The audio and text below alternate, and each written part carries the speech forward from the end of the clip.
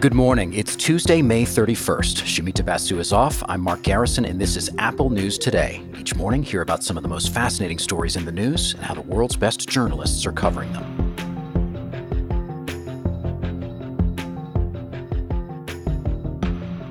Memorial Day weekend is a time that's meant to honor lives lost at war. But in Texas, the long weekend was about remembering the 19 children and 2 teachers killed in last week's school shooting.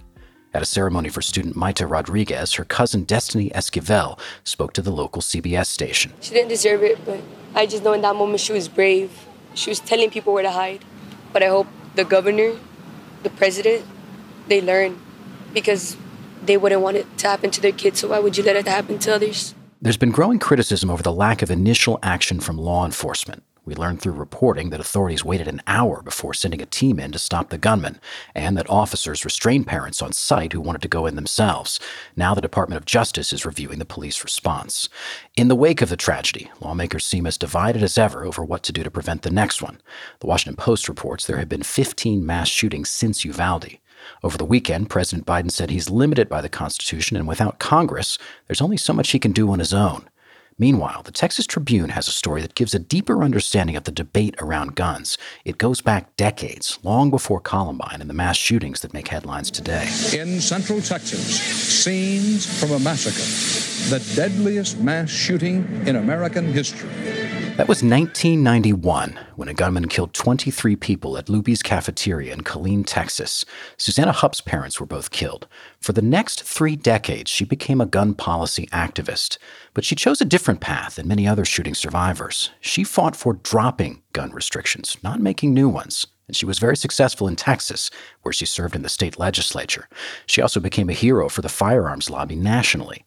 Gun advocates used her story to argue the way to prevent mass shootings isn't more gun restrictions, it's more guns and easier access to them. Today in Texas, more than a third of households have a firearm. You can carry a gun without a permit, and cities are restricted from passing stricter gun laws.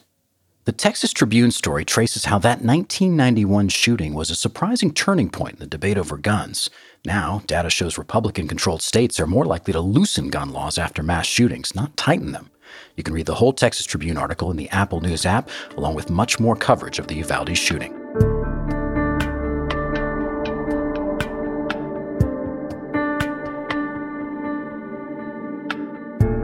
There is a special kind of dull rage that you feel when you sink a lot of time into something that should have just taken 5 minutes.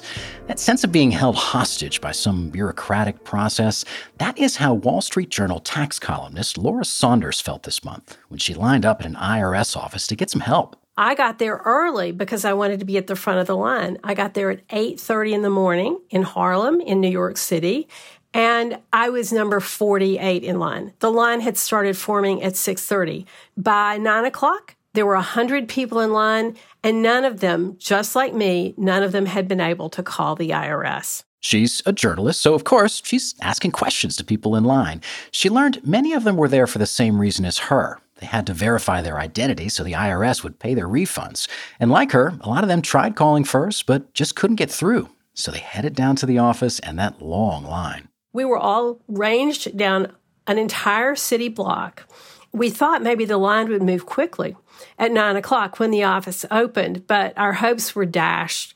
A supervisor came out and said that for all about 100 of us, there were 5 people working and 12 seats in the office. She told us some people came prepared for an epic wait with folding chairs, sandwiches, and drinks. Saunders ended up waiting about 5.5 hours. The irony was that once I got upstairs, and once I actually saw the IRS employee, she was very helpful, she was very courteous, and she solved my problem in less than 10 minutes.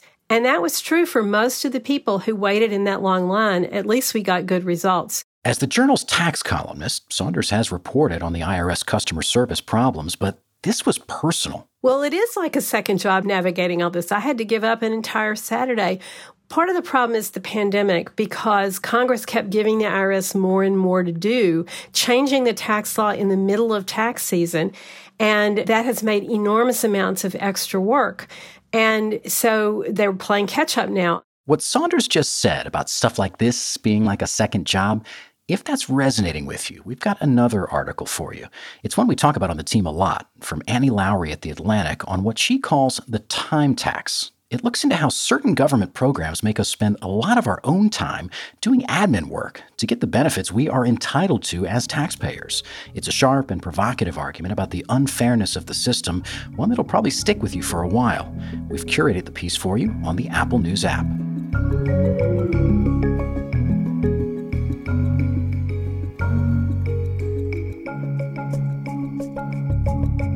We are supposed to spend a big chunk of our lives asleep, but there's plenty of evidence that we are doing a bad job of getting enough rest, and it's hurting our bodies and minds.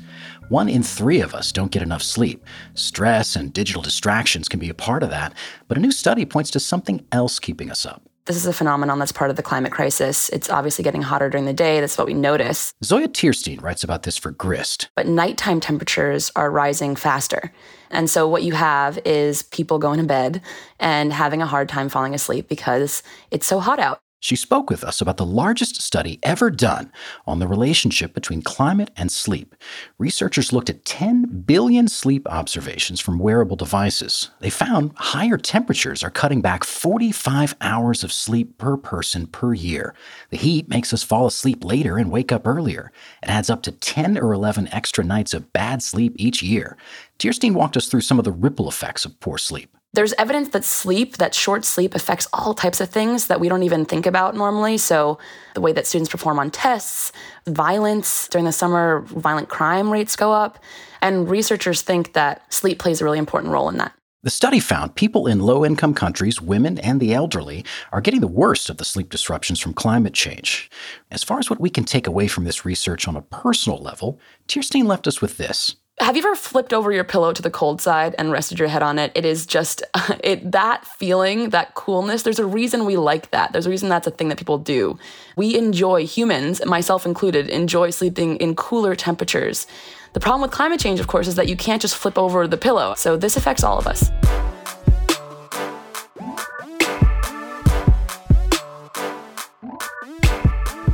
Top Gun Maverick broke Memorial Day box office records, bringing in $156 million over the long weekend. It's not all fighter jets, it's a Tom Cruise movie, so there has to be scenes of Tom Cruise running.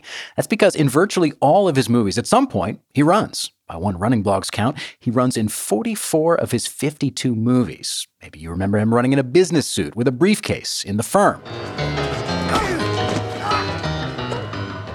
Or sprinting through Shanghai in Mission Impossible 3. I got it. ESPN decided to answer the most ESPN question possible on Cruise. Is he any good at running? It pulled together a panel of elite track athletes, including 3-time Olympic gold medalist Jackie Joyner-Kersee. And the verdict is, Tom Cruise can run, and his form has actually gotten better over time. The athletes say early in his career, his hands are balled up, tense. But in recent years, his palms are open, slicing through the air. A track coach tells ESPN that's good because open hands can help sprinters relax, which actually helps them run faster. The elite runners are especially impressed that he has to do something they don't. Run in suits and regular shoes across multiple takes. The one tip they have for him, they think he can be even faster if he would just lean forward a bit when he runs. But Joyner-Kersee concedes that directors probably tell him to stay upright, since it looks better on film. Tom Cruise turns 60 this year, but he's literally not slowing down. The new trailer for the Mission Impossible movie out next year confirms he will keep on running. You can find all these stories and more in the Apple News app. And when you're in the app, keep listening to hear narrated articles from our News Plus partners. Shamita is back with us tomorrow.